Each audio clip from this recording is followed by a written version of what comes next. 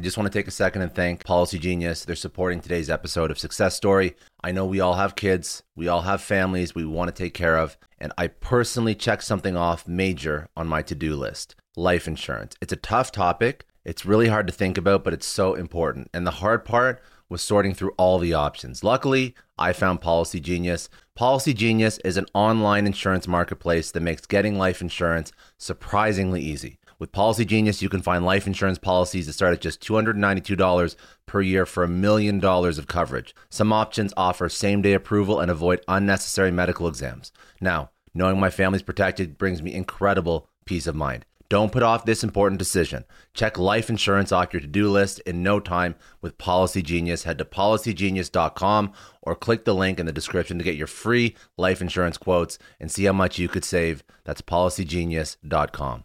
Welcome to Success Story, the most useful podcast in the world. I'm your host, Scott D. Clary. The Success Story podcast is part of the HubSpot Podcast Network and the Blue Wire Podcast Network. The HubSpot Podcast Network has incredible podcasts like My First Million. My First Million is hosted by Sam Parr and Sean Puri. They feature famous guests. They discuss how companies made their first million and then some. They brainstorm new business ideas based on the hottest trends and opportunities in the marketplace.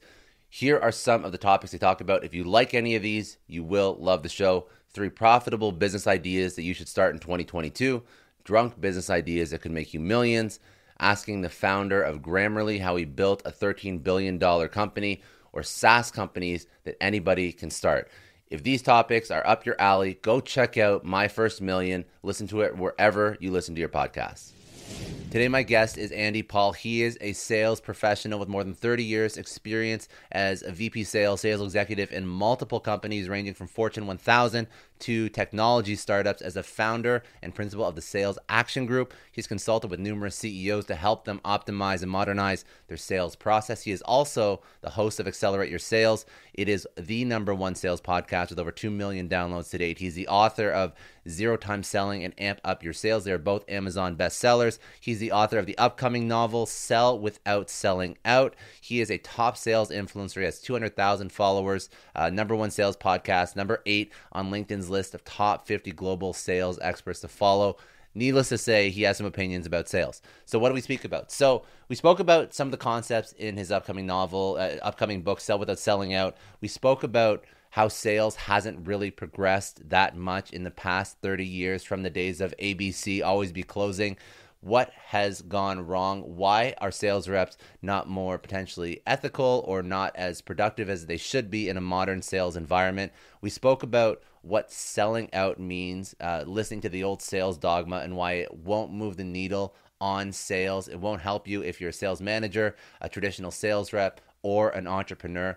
We spoke about the issue with persuasion. It's a blunt instrument. It's a last resort instrument that sellers use when they don't know how to influence properly. And then we spoke about what sellers should be doing in a modern sales environment. So how to sell in and not sell out, how to focus on connection, curiosity, understanding, and generosity, how to be a top performer, how to focus on being productive in a sales environment, how to make sure that you're still meeting and exceeding all your numbers, all your revenue without creating a really poor buyer's experience. So this is a masterclass on the future of sales. It should be what sales is, but the future of sales, where sales should go, and what a sales organization, sales process, and sales experience should feel like. So this is Andy Paul. He is the author of Selling Without Selling Out.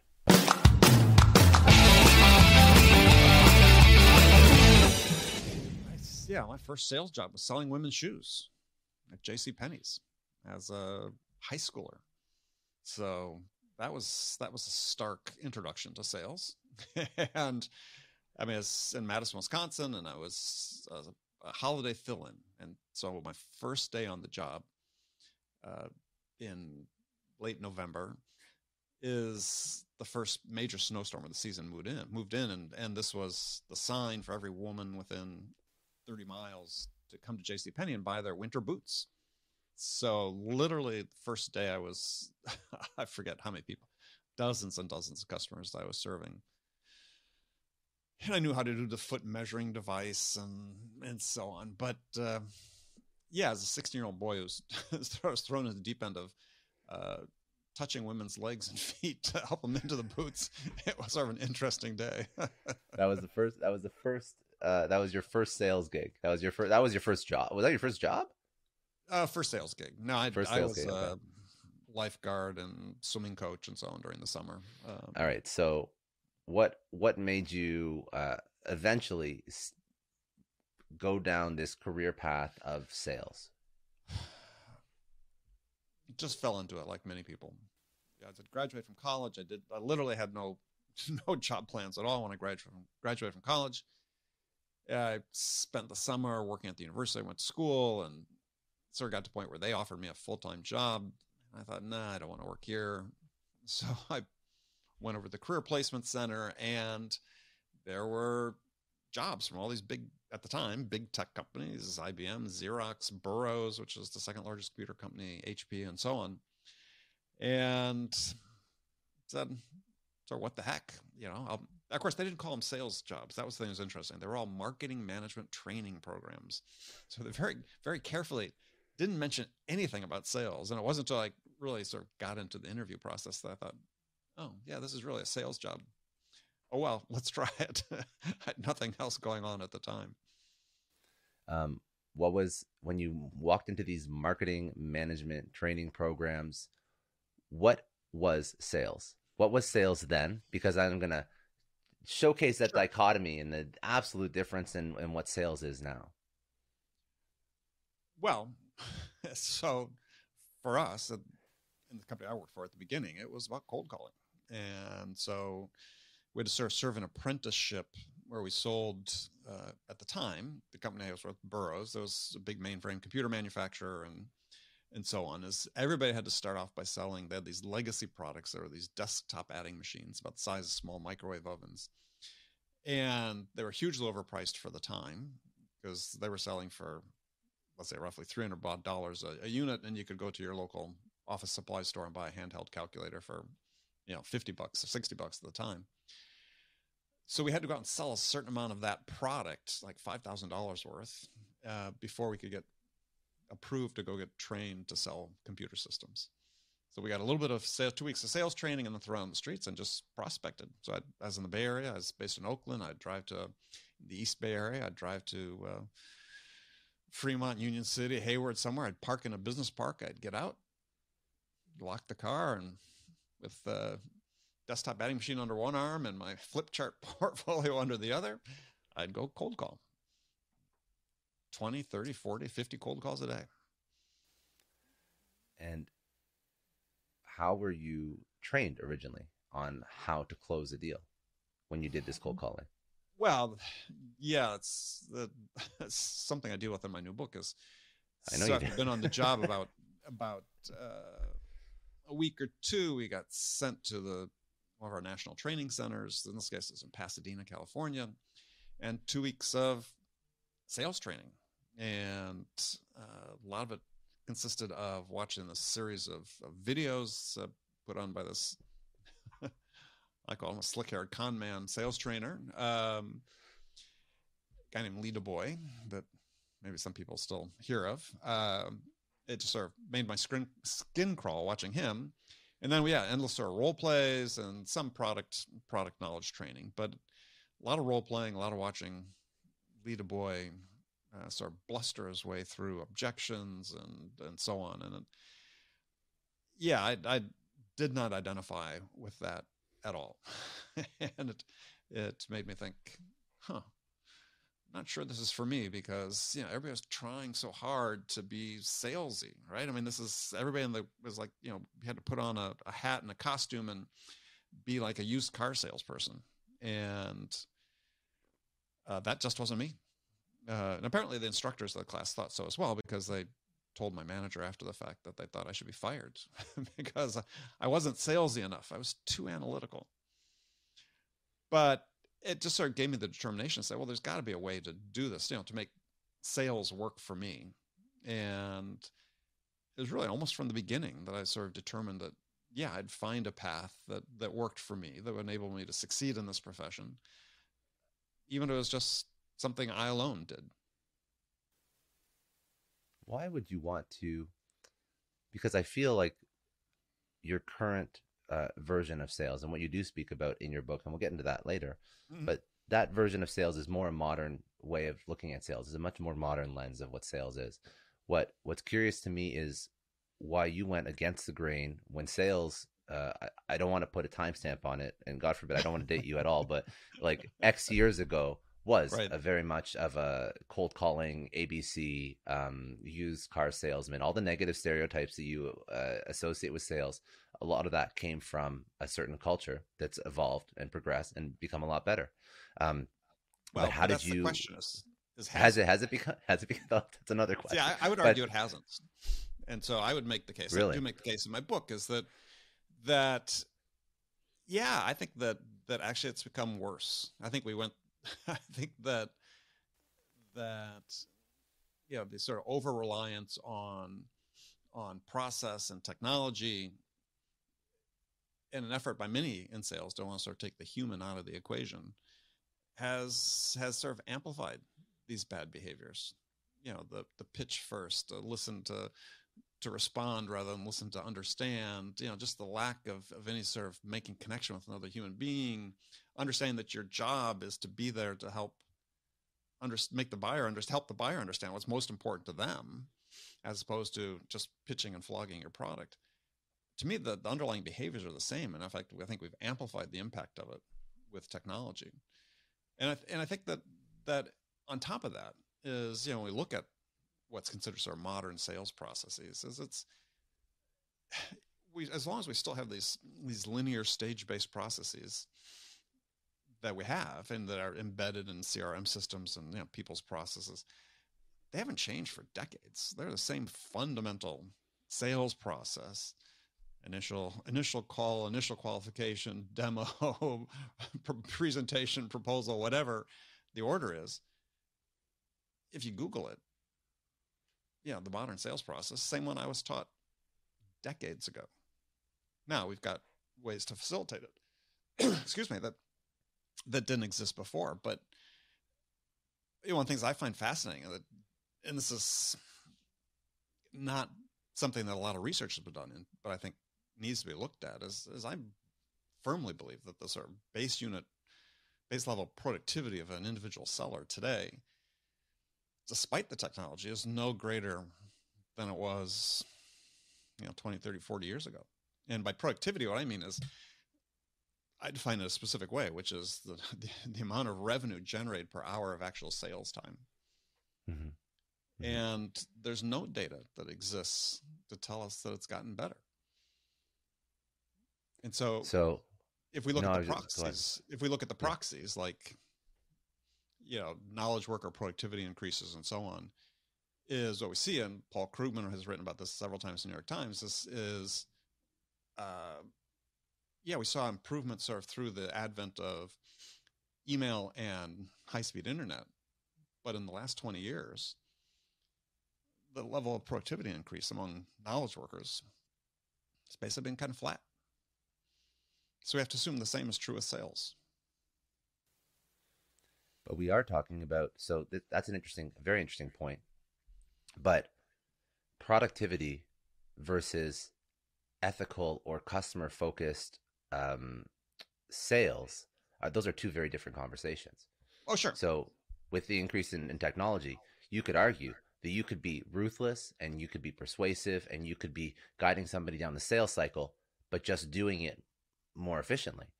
Alternatively, the other conversation could be, well, okay, productivity is one thing, but how do we sell better? How do we be more ethical salespeople? Because your argument stands that we haven't become that much better in the past 20 to 30 years. And that's interesting to me because you cannot be denied that the sales cycle, you do your, you top of funnel, you do your discovery, and then you sort of get them through all the way through to negotiate, proposal, negotiation, close, all the different steps in sales cycle. Yes, that it's an easy way to teach over sales.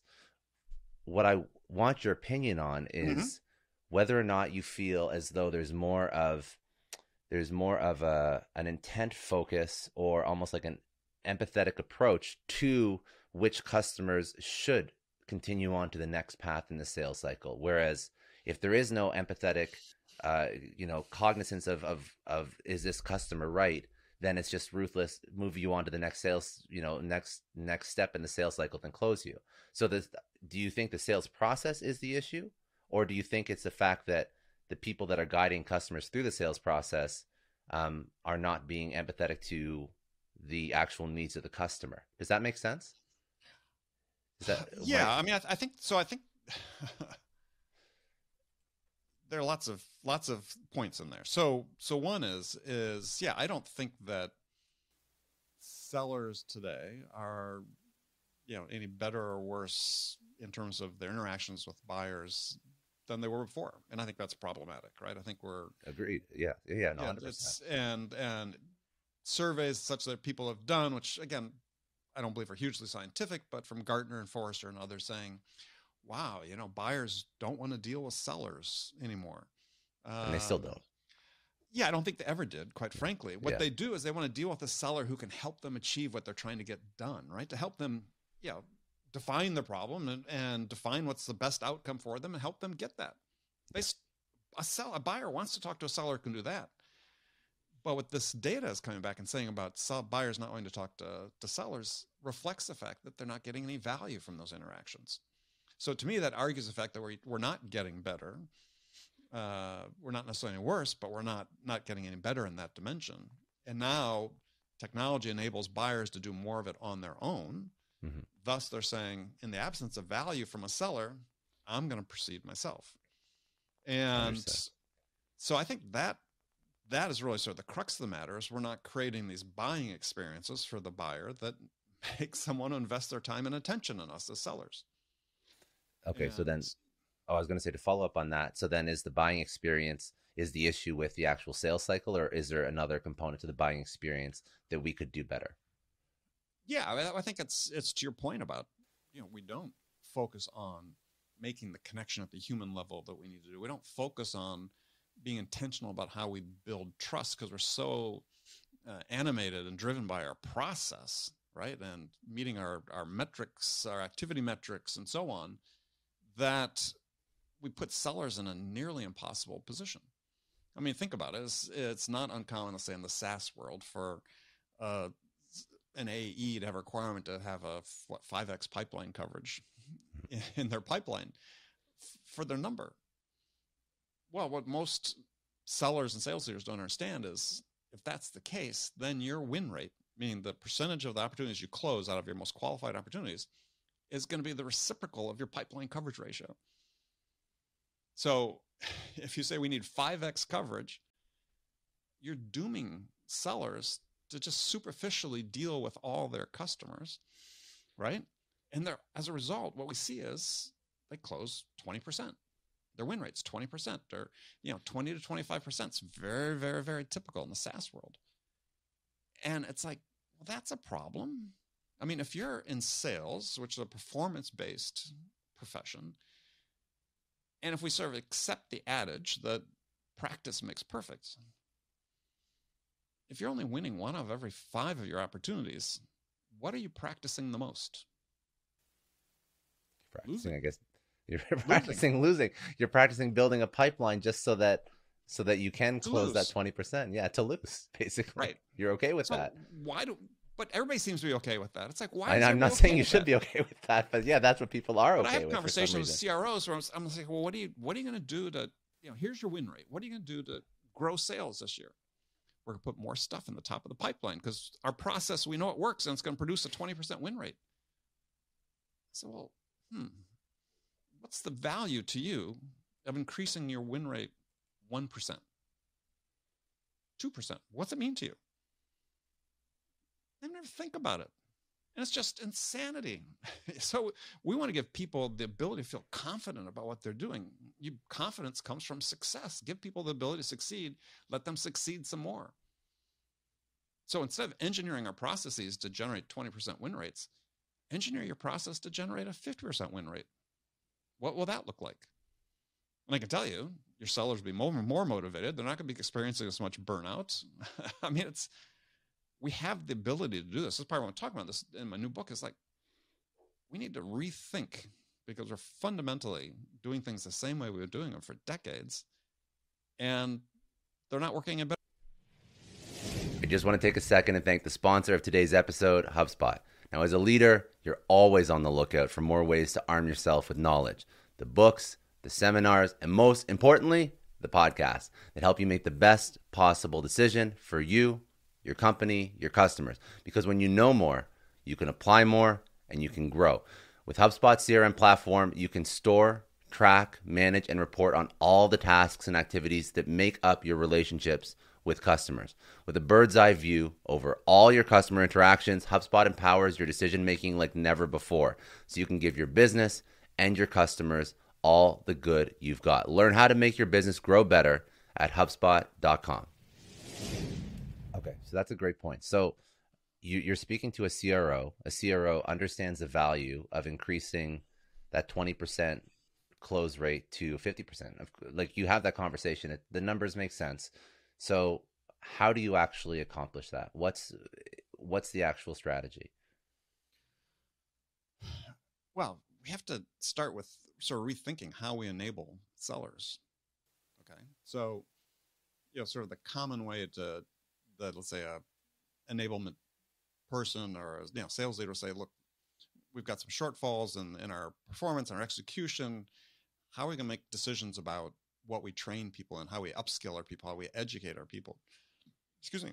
And generally, what do they do? Well, they'll look at the numbers, they'll see what we're doing. It could be win rates, could be, no decision rates. It could be whatever. We could analyze some lost deals.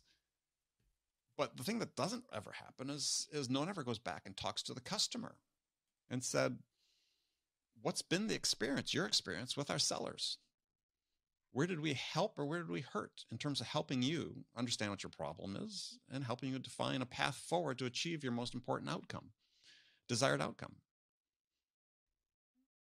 No one sort of starts. Let's start with that perspective, what the buyers need from us and for us to help them better.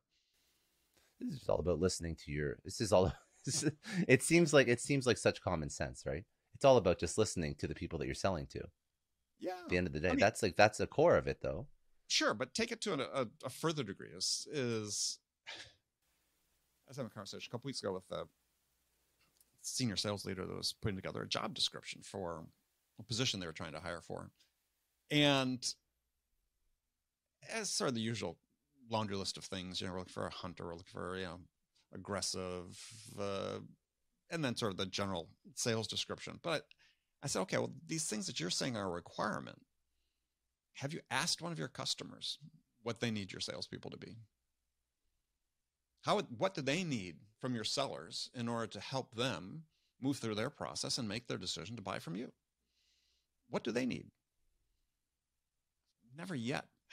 I talked to a sales leader, said, yeah, we've consulted with our buyers about that. And they want an aggressive hunter style sales role that's going to hunt white space. Ask a buyer, you want our guys to be a hunter, right? Oh, yeah. Yeah, we want your guys to be, that extrovert that's really push us. No. Comfortable with rejection, 40 to 50 cold calls a day. What they want is, I summarized it. Your buyers want curious, open-minded problem solvers. Mm-hmm. Well, what is it? So the actual title of the book, we can definitely plug it. Yeah. Sell without selling out, right? And I want to know what that means. Surprisingly, I have one here. Well, to sell without selling out is, to me, we all recognize sort of these conventional, what I call salesy behaviors that make buyers cringe. Mm-hmm. And we're starting to sort of catalog some of them, and I talk about it in the book. I have a little chart that compares salesy versus non-salesy. Salesy, what I call it, is selling out is the salesy. Right. Okay. It's the behaviors that sort of the persuasion-driven behaviors that make buyers resist and cringe. And we know we know they do this, yet we continue to persist. Let me give an example. One example is we talk about persuasion all the time. We get people to be better at persuasion, and this is somehow a critical sales skill.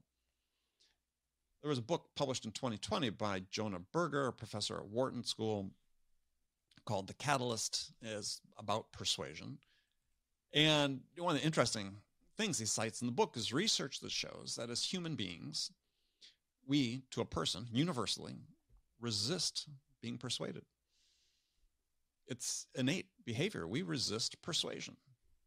So it stands to reason that, of course, that we would say, well, let's make persuasion sort of this hallmark of sales skills we want to train people in. Let's put them out in front of buyers, exercising some behavior that buyers universally resist. So what I argue in the book is that there's, the opposite of these salesy behaviors, what I call the selling out behaviors, with what I call selling in, which, when you think about it, is all these behaviors that buyers resist, that we know sort of the stereotypical bad sales behaviors, those are all learned behaviors. Mm-hmm. And the argument that I make in the book is that if you lean into innate human behaviors, connecting with the human being, being curious, being empathetic and understanding, being generous, giving of value, that these are innate human behaviors that we're all wired to do. And if we lean into these and lead with these with our buyers, then we stand a better chance of establishing a trust-based relationship that enables us to influence the choices, trade-offs, and decisions they make. And they're open to that influence. I mean, that's one of the key points is that there's a decision a buyer makes when you start dealing with them, where they make the decision. I call it the why you question. Why should I invest my time in you? Why should I trust you? Why should I give you my confidence? Why should I listen to you? It happens in every interaction, every situation you're in with the buyer. And when they answer that question, what they're answering is, am I going to basically give Scott the ability to influence me? That's what they're doing. They're opening the door to your influence. So in order to do that, you have to make that connection. You got to be interested in the other person. It can't just be about pitching your product. It's about, I want to understand what really is most important to you. I'm driven by that. And so I sort of frame the contrast on stark terms in the book. And this, I think, is a disservice we do to sellers is they're basically trained to think, sellers, that their job is to go out and persuade somebody to buy their product. Whereas I believe a seller's job is to listen, to understand what's the most important thing to the buyer, and then help them get that. And so if you think your job is to go out and persuade somebody, well, it sort of stands to reason that you're going to be pitch oriented, right? I got to get my product out there. I got to persuade you that regardless of what your problem is, this is the answer. Whereas if you think your job is to go out and to listen first, to understand what's most important to that buyer, and then put together a plan to help them get that, then you're going to go down a different path. You're going to lean into your curiosity. You're going to lean into make sure you ask the sufficient number of questions that you really understand what this most important thing is, and that you understand it at a level that makes the customer feel like you've heard them and understood them, and that you give generously of the value that you need to be able to provide, whether it's through insights or content or whatever form that helps the buyer make progress toward making their decision. Now, I want to understand one thing when it comes to these conversations that you're having with the buyer. Of course, you still only have so many hours in a day, so it's important that if you spend the time, there still has to be some sort of performance objectives. But I'm curious, does this conversation now extend to qualifying properly, targeting? I know a lot of entrepreneurs listen to this show, and NetSuite has been a huge supporter for entrepreneurs, for business owners, because there's one thing that we all know. Business is about making money, and it's about your bottom line. And the less you spend on the nuts and bolts of running your business, the more profits you keep. But these days, everything is costing more. Supplies, people, shipping. It squeezes your margins, and I've been there, juggling multiple systems for finance, inventory, you name it, each with its own costs and its own set of headaches. That's why I made the switch to NetSuite by Oracle. It's changed our company. Think about it. NetSuite is one of the top financial systems out there. It puts your whole business on one platform: accounting, finance, the works. One data source for everyone. There's no more mismatched info. And because it's in the cloud, it slashes your IT costs. No more servers, no more updates. Just access NetSuite from anywhere. With one integrated suite, your overhead drops big time. And here's the real win: efficiency. Everything's connected in NetSuite. Costs are ridiculous lately. Find a proven way to reduce your expenses and get better performance out of your team. It's a no-brainer, and that's what NetSuite offers. Over 37,000 companies have figured this out already. You have to join them. Right now, through to April 15th, NetSuite's got an incredible, flexible financing plan. Check it out and see the savings yourself at netsuite.com/Scott Clary. That's netsuite.com/Scott Clary. Hiring as a small business owner is a major pain. That's why LinkedIn is supporting today's episode. You need people with the right skills and experience, but finding them can take forever. It is incredibly frustrating to keep seeing candidates who just aren't a good fit, and that's why LinkedIn Jobs has been a game changer. Let me tell you a little story. We needed to hire a graphic designer, somebody with specific tech and software knowledge and the ability to truly understand our brand. And I started with all the usual job boards, and it's the same old story. Tons of irrelevant applications. No one's really matching my needs. I tried LinkedIn Jobs, and the quality of candidates was just on another level. People with impressive portfolios,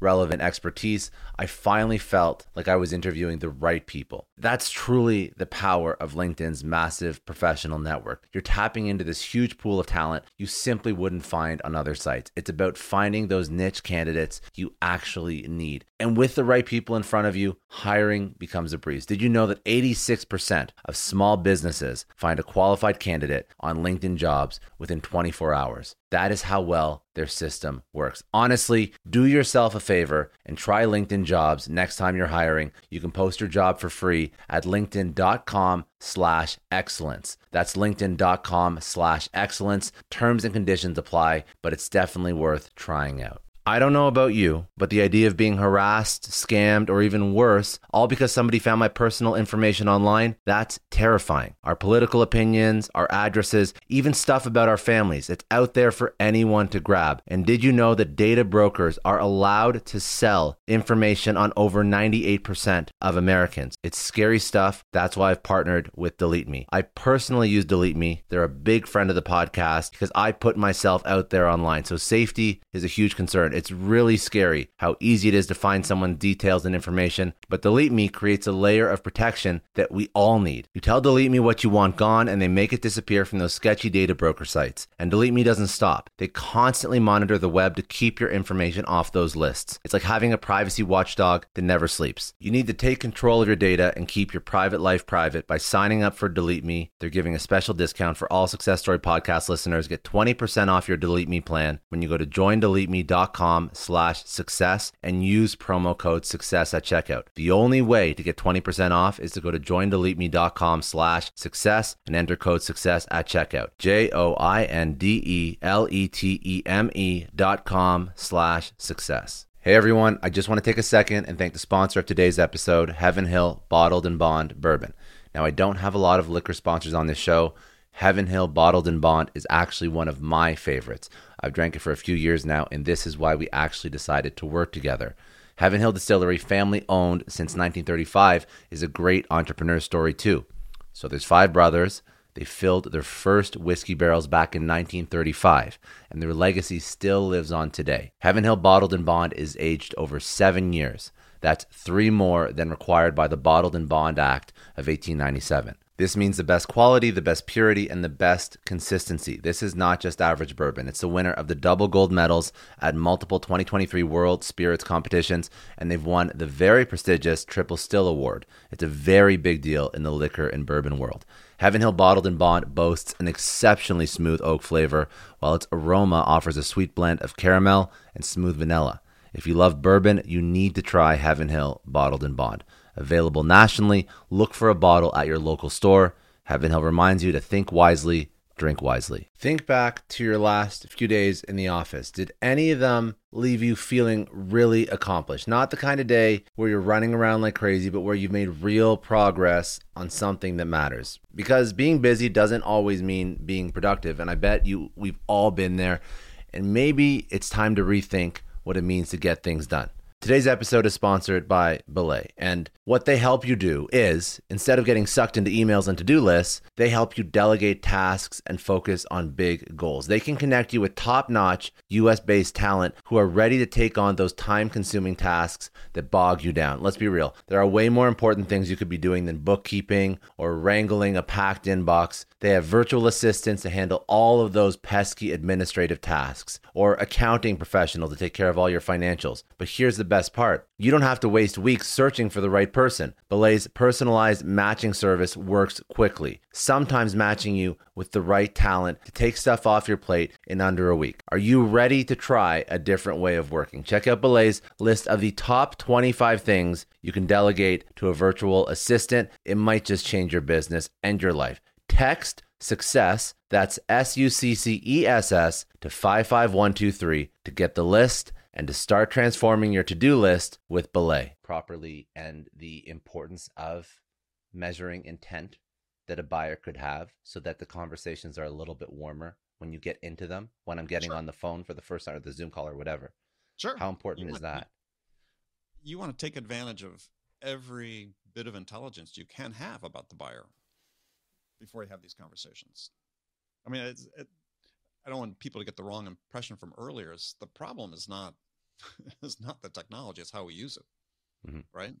And so, yeah, you want to take advantage of, if you have intent data, you want to factor that in. You want to make sure you've done your homework sufficiently before you have those first calls, because I believe that you can't predict in advance which of the interactions you have with the buyer can have the most impact on them.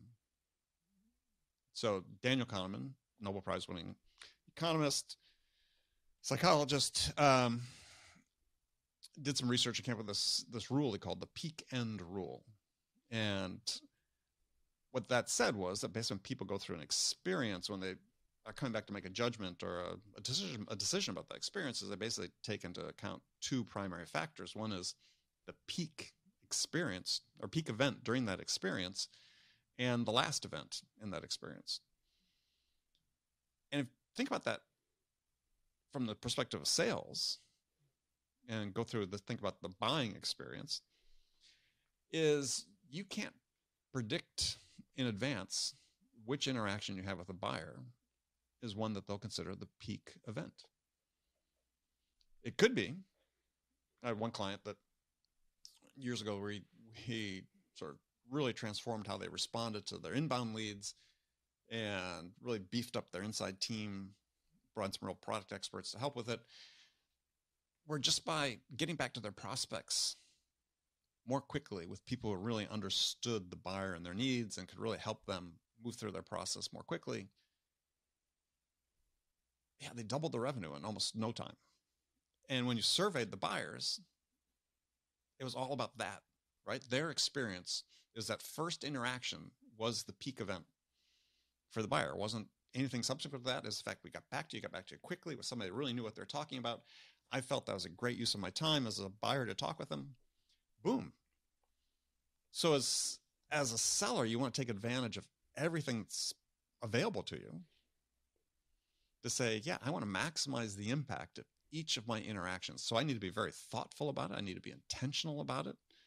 I just can't be robotic and sort of roll through my process. I got to treat every customer uniquely and prepare for them uniquely. And when I do that, yeah, there's going to be more value for the buyer in each of those interactions. And value, as I talk about in the book, for me, the baseline measure of value in the buyer's eyes is that as a result of an interaction with you, Scott, they're closer to making a decision after that interaction than they were before that interaction, that they've made progress. That's what buyers want. They want to make progress. If they don't see a return on the investment of their time and attention in you, then they'll stop giving you time. And so to follow up with, go ahead, sorry. Once it just sort of becomes sort of the basic way that sellers have to look at every interaction they have with a buyer is, what is the value I'm going to provide? What's the value the buyer needs from me in order to make progress during this interaction? And if as a result of getting this value, what are they going to commit to doing as the next step? the reason I wanted to go into this is because I think it's interesting because we touched on productivity before. And when you look at the concepts of productivity and efficiency, and then you contrast that with uniqueness and individualness, usually those run contrary. Usually the more unique something is, the less efficient it is. And that's what I was curious about, because if you want to be a top performer, there has to be some velocity to what you're doing. You have to be closing bigger deals or larger deals or more deals than the next person. So how do you make sure that you maintain velocity, you maintain productivity, but you still maintain uniqueness? And you kind of mentioned it there. You did touch on it. It was every single interaction you give and deliver the most possible value, and that in theory would move things along faster than even if you systematize it. Right. That's your baseline.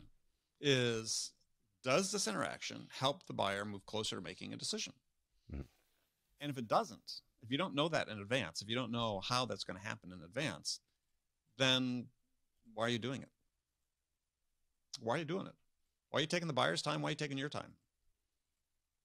And this is the mindset that sellers need to have when they go through, every opportunity in their pipeline. Or if you're a sales manager, you're going through a pipeline review.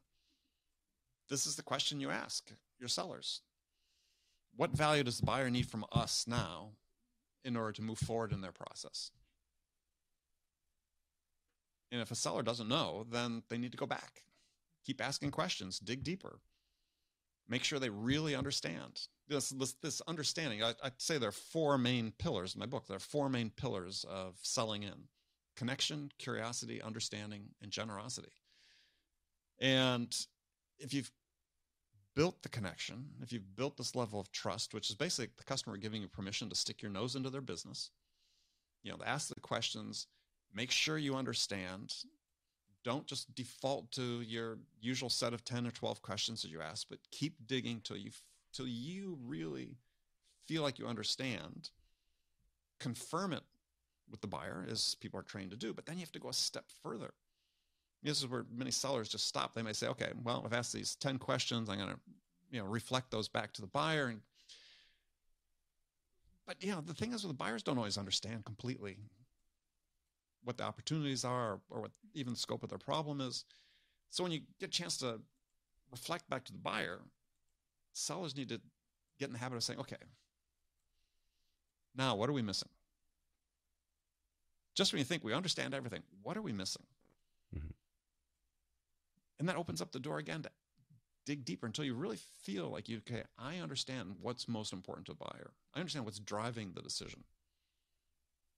Because in my experience in selling very complex, large-scale deals, as well as small deals early in my career, I learned early on that there's always one thing that's driving the decision more than everything else. And that one thing is usually important to one or more people. So as a seller, as part of your discovery, which is not a one-time event, it's something you do every time you interact with the buyer, as you keep asking questions and learning, you're trying to uncover what that one thing is. What's the thing that's most important to the buyer? And who is it most important to? And so many sellers just don't have a handle on that.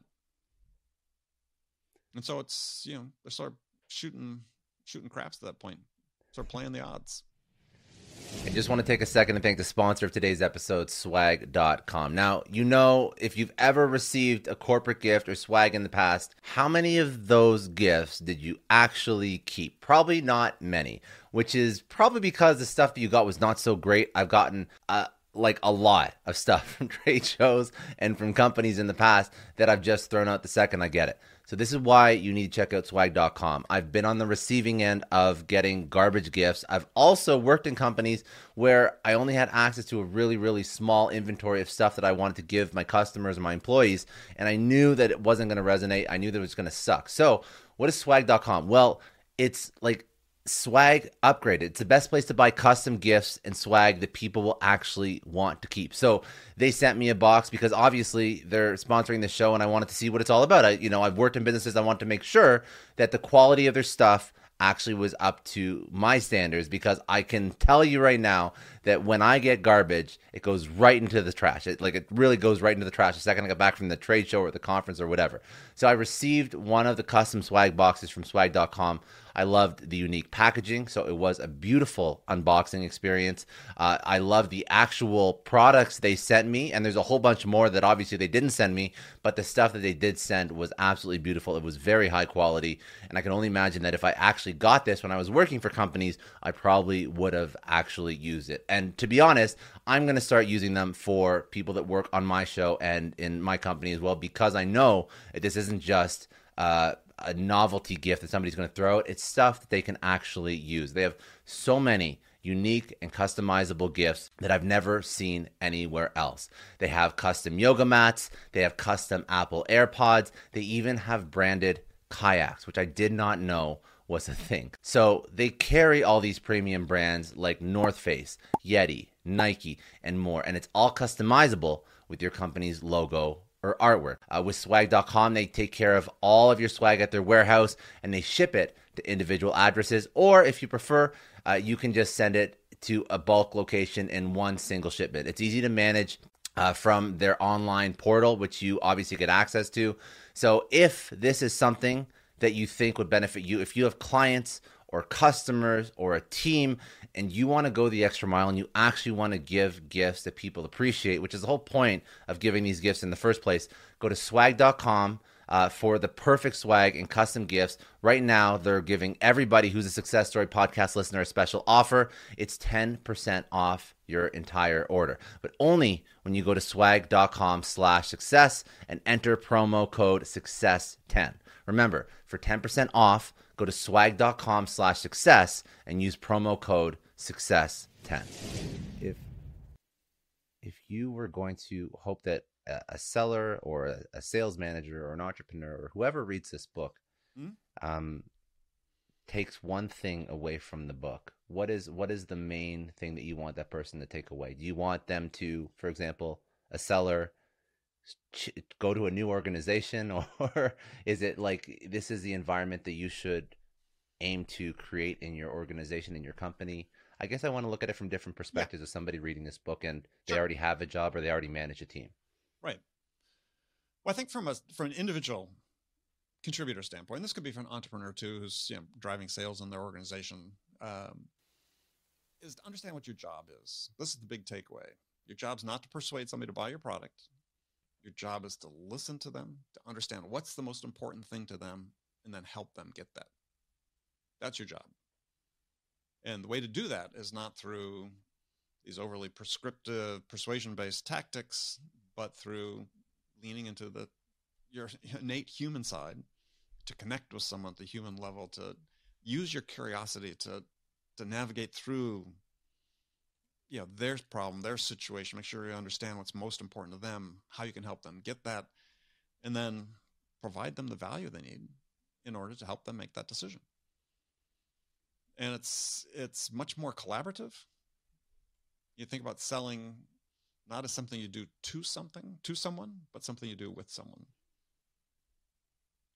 And so for individual contributors, that mindset to me is life altering for them, because they're going to have a choice.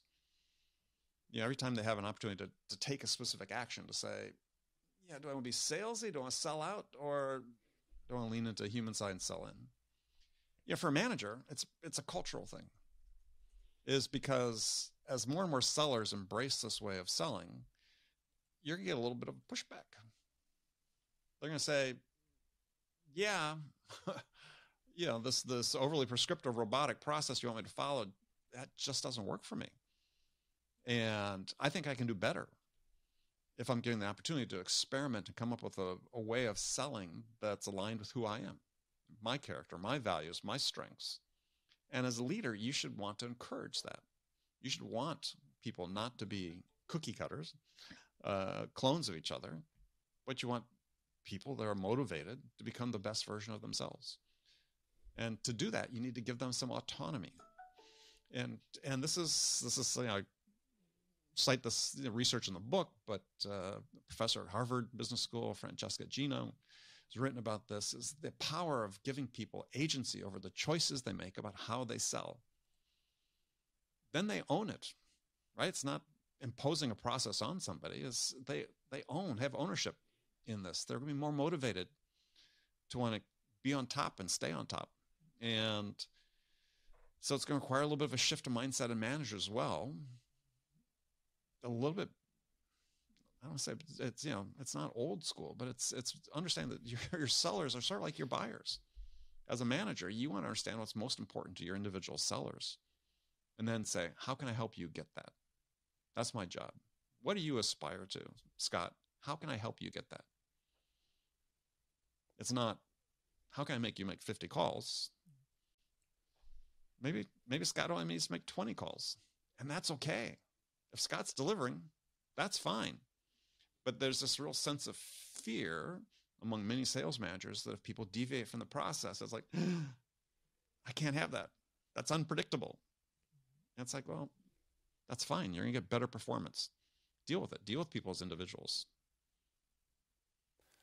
And then that's an interesting point. I want to ask some rapid fire questions at the end, but before we go into that, there's one point that I thought would be very interesting for somebody who is a sales manager who's listening to that, who said, okay, I'll try and deviate from process that I've done for the past 20 years, but what if somebody isn't performing? What if it's not working? How do I measure what's not working if I don't understand the process anymore? So what are you judging people on? Right? I mean, yeah. is everybody has their own number. Yeah. Right? Everybody has their own set of metrics. It's always been the case. Yeah, it frustrates me no end to talk to sellers. I'll say, well, what's your win rate? I don't know. What are your conversion rates? It's at your stages. No. What's like, you don't have to be driven by the numbers, but we all have numbers. Mm-hmm. So when I talk about experimentation and improving, become the best version of yourself, it's within the scope of what your numbers are. Yeah, I sold, by and large, really large deals. 7-figure, 8-figure, even 9-figure deals. I knew what my numbers were. I knew what my win rate was. And I wanted to maintain those. Mine was different than the guy next to me. And he was good too. Mm-hmm. But he did it differently. And that's fine. You can accommodate that. I don't understand when managers think that they don't have time to accommodate. It's like, you've got nothing but time. If you're a frontline manager, your only job is to help your people succeed, and not succeed by doing it necessarily your way, but helping them learn how to become the best version of themselves. And if that's slightly at odds, so what? As long as people are willing to be held accountable for results. And that's a bargain I always made with bosses throughout my career. It's like, yeah, I may do things a little bit differently, but I'm willing to be held accountable for my results. And I delivered because I felt I had ownership in how I was selling. Mm-hmm. And I felt like it was, my business, right? When I got started in sales, it's very common. You're taught by your manager. You're the CEO of your patch, right? Whether it's geography, you don't hear that as much anymore. And we need to enable sellers more and more to think about that as, you are the CEO of that small little business. What are you going to do to make it happen? Because failure is not an option. And the last thing that I noticed, it was very interesting, the 4 pillars that you mentioned: connection, curiosity, understanding, generosity. None of those are focused on business objectives. None of those are focused on internal business metrics that will drive mm-hmm. success. These are all focused on the customer. Yeah. Shocking, huh? No, it's very good. Okay. Most importantly, if people yes. want to connect with you, get the book, yes. where should they go? All the socials and the dates and all that. Sure. So you can pre-order the book. Well, depending on when this airs, we'll say you can order the book, your favorite online bookseller. And the book is launching February 22nd. We'll have a little bit of a launch event if people want to participate in that. Book is called Sell Without Selling Out, A Guide to Success on Your Own Terms. And if you want to follow me, I dabble on LinkedIn a bit. Scott's laughing. Yeah, he's sort of like me. We're there all the time. Got a podcast, Sales Enablement with Andy Paul. We're up to 1,000+ episodes, and encourage people to check that out. Amazing. Okay. And you can visit my website, andypaul.com. That's where you get everything else. If you want to find anything, go there. Okay. Let's do a couple rapid fire. Sure. Biggest challenge that you've overcome in your personal or professional life. What was that? How did you overcome it? Gosh. Which one? Pick one. Pick one. One that comes to mind. The first one that comes to mind.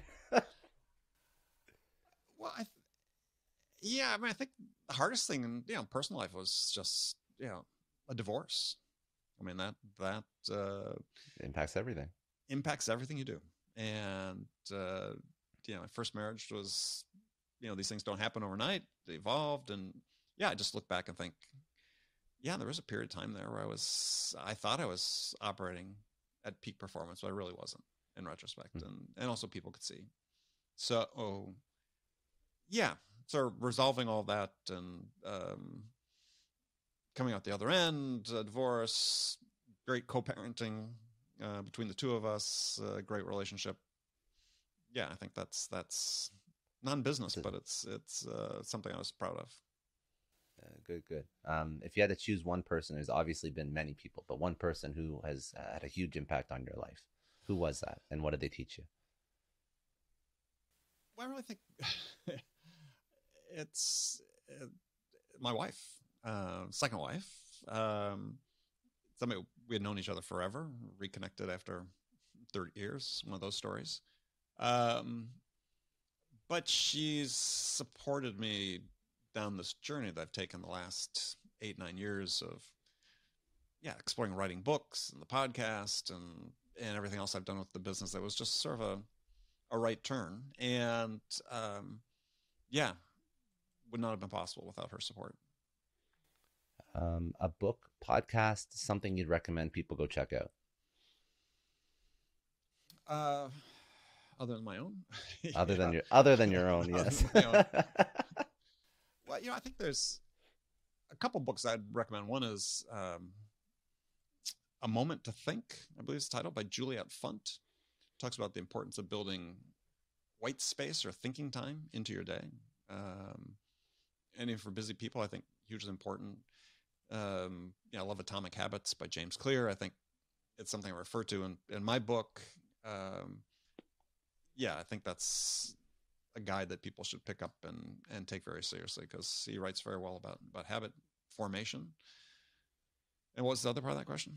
Oh no, just you okay, got two of it already. You're good. Yeah. You're good. Yeah. Okay. You can list off more if you want, but no, you're good. You're good. Yeah. If you could tell your 20-year-old self one thing, what would it be? Get a degree in engineering. It's not a bad tip. Oh, very good. And then last question. What does success mean to you? Control over my life, my time. That's, for me, is I've been extremely fortunate in my career. I mean, I've worked hard but for me, it was always about having control over my life. And when I started my company because I wanted to take a step back, actually. I've been traveling extensively for 15 years internationally, and was missing a lot of things in my kids' life and lives. And so, made the choice to sort of step back a bit. I was fortunate I had the ability to be able to do that. I mean, I still was working and building my business, but at a much different pace. So for me, that's what success has been about, is control.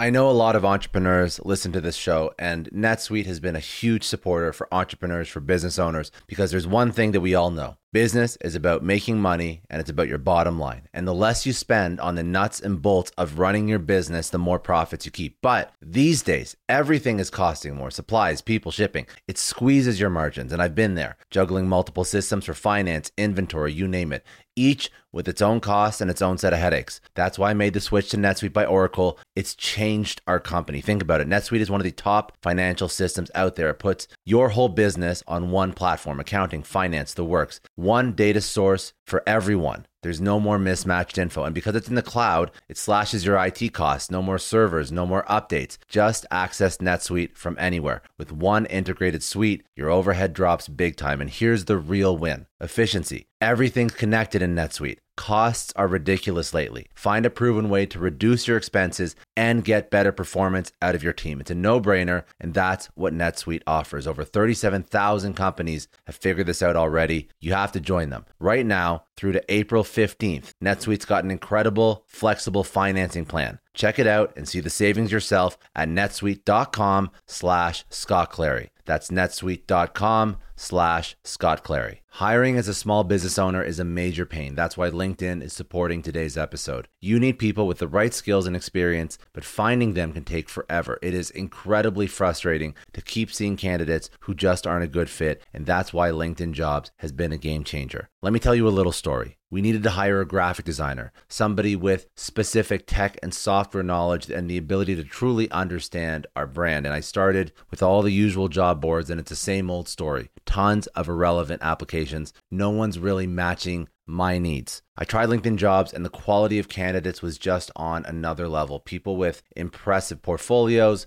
relevant expertise.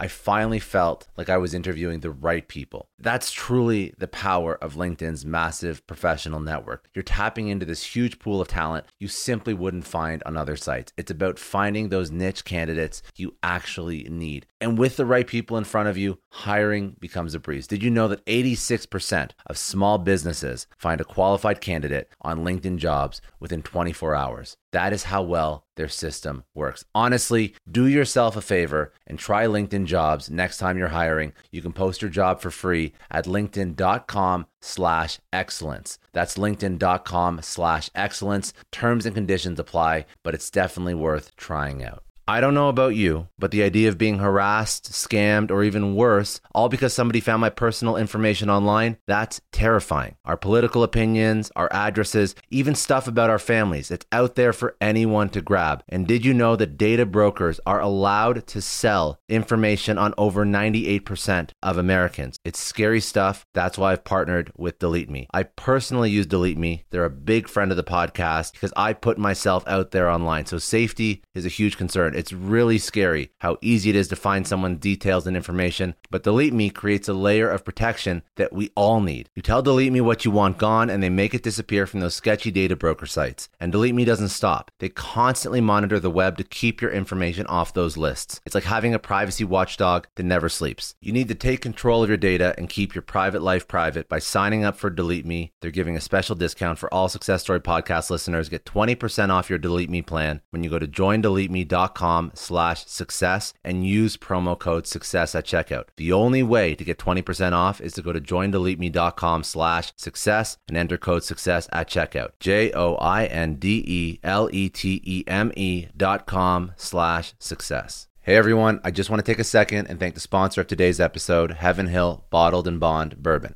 Now, I don't have a lot of liquor sponsors on this show. Heaven Hill Bottled and Bond is actually one of my favorites. I've drank it for a few years now, and this is why we actually decided to work together. Heaven Hill Distillery, family owned since 1935, is a great entrepreneur story too. So there's 5 brothers. They filled their first whiskey barrels back in 1935, and their legacy still lives on today. Heaven Hill Bottled and Bond is aged over 7 years. That's 3 more than required by the Bottled and Bond Act of 1897. This means the best quality, the best purity, and the best consistency. This is not just average bourbon. It's the winner of the double gold medals at multiple 2023 World Spirits competitions, and they've won the very prestigious Triple Still Award. It's a very big deal in the liquor and bourbon world. Heaven Hill Bottled and Bond boasts an exceptionally smooth oak flavor, while its aroma offers a sweet blend of caramel and smooth vanilla. If you love bourbon, you need to try Heaven Hill Bottled and Bond. Available nationally, look for a bottle at your local store.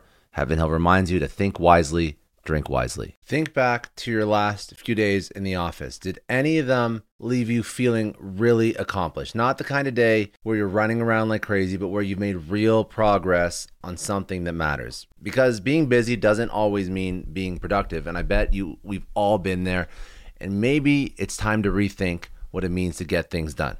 Today's episode is sponsored by Belay, and what they help you do is, instead of getting sucked into emails and to-do lists, they help you delegate tasks and focus on big goals. They can connect you with top-notch US-based talent who are ready to take on those time-consuming tasks that bog you down. Let's be real. There are way more important things you could be doing than bookkeeping or wrangling a packed inbox. They have virtual assistants to handle all of those pesky administrative tasks, or accounting professionals to take care of all your financials. But here's the best part. You don't have to waste weeks searching for the right person. Belay's personalized matching service works quickly, sometimes matching you with the right talent to take stuff off your plate in under a week. Are you ready to try a different way of working? Check out Belay's list of the top 25 things you can delegate to a virtual assistant. It might just change your business and your life. Text SUCCESS, that's SUCCESS, to 55123 to get the list and to start transforming your to-do list with Belay.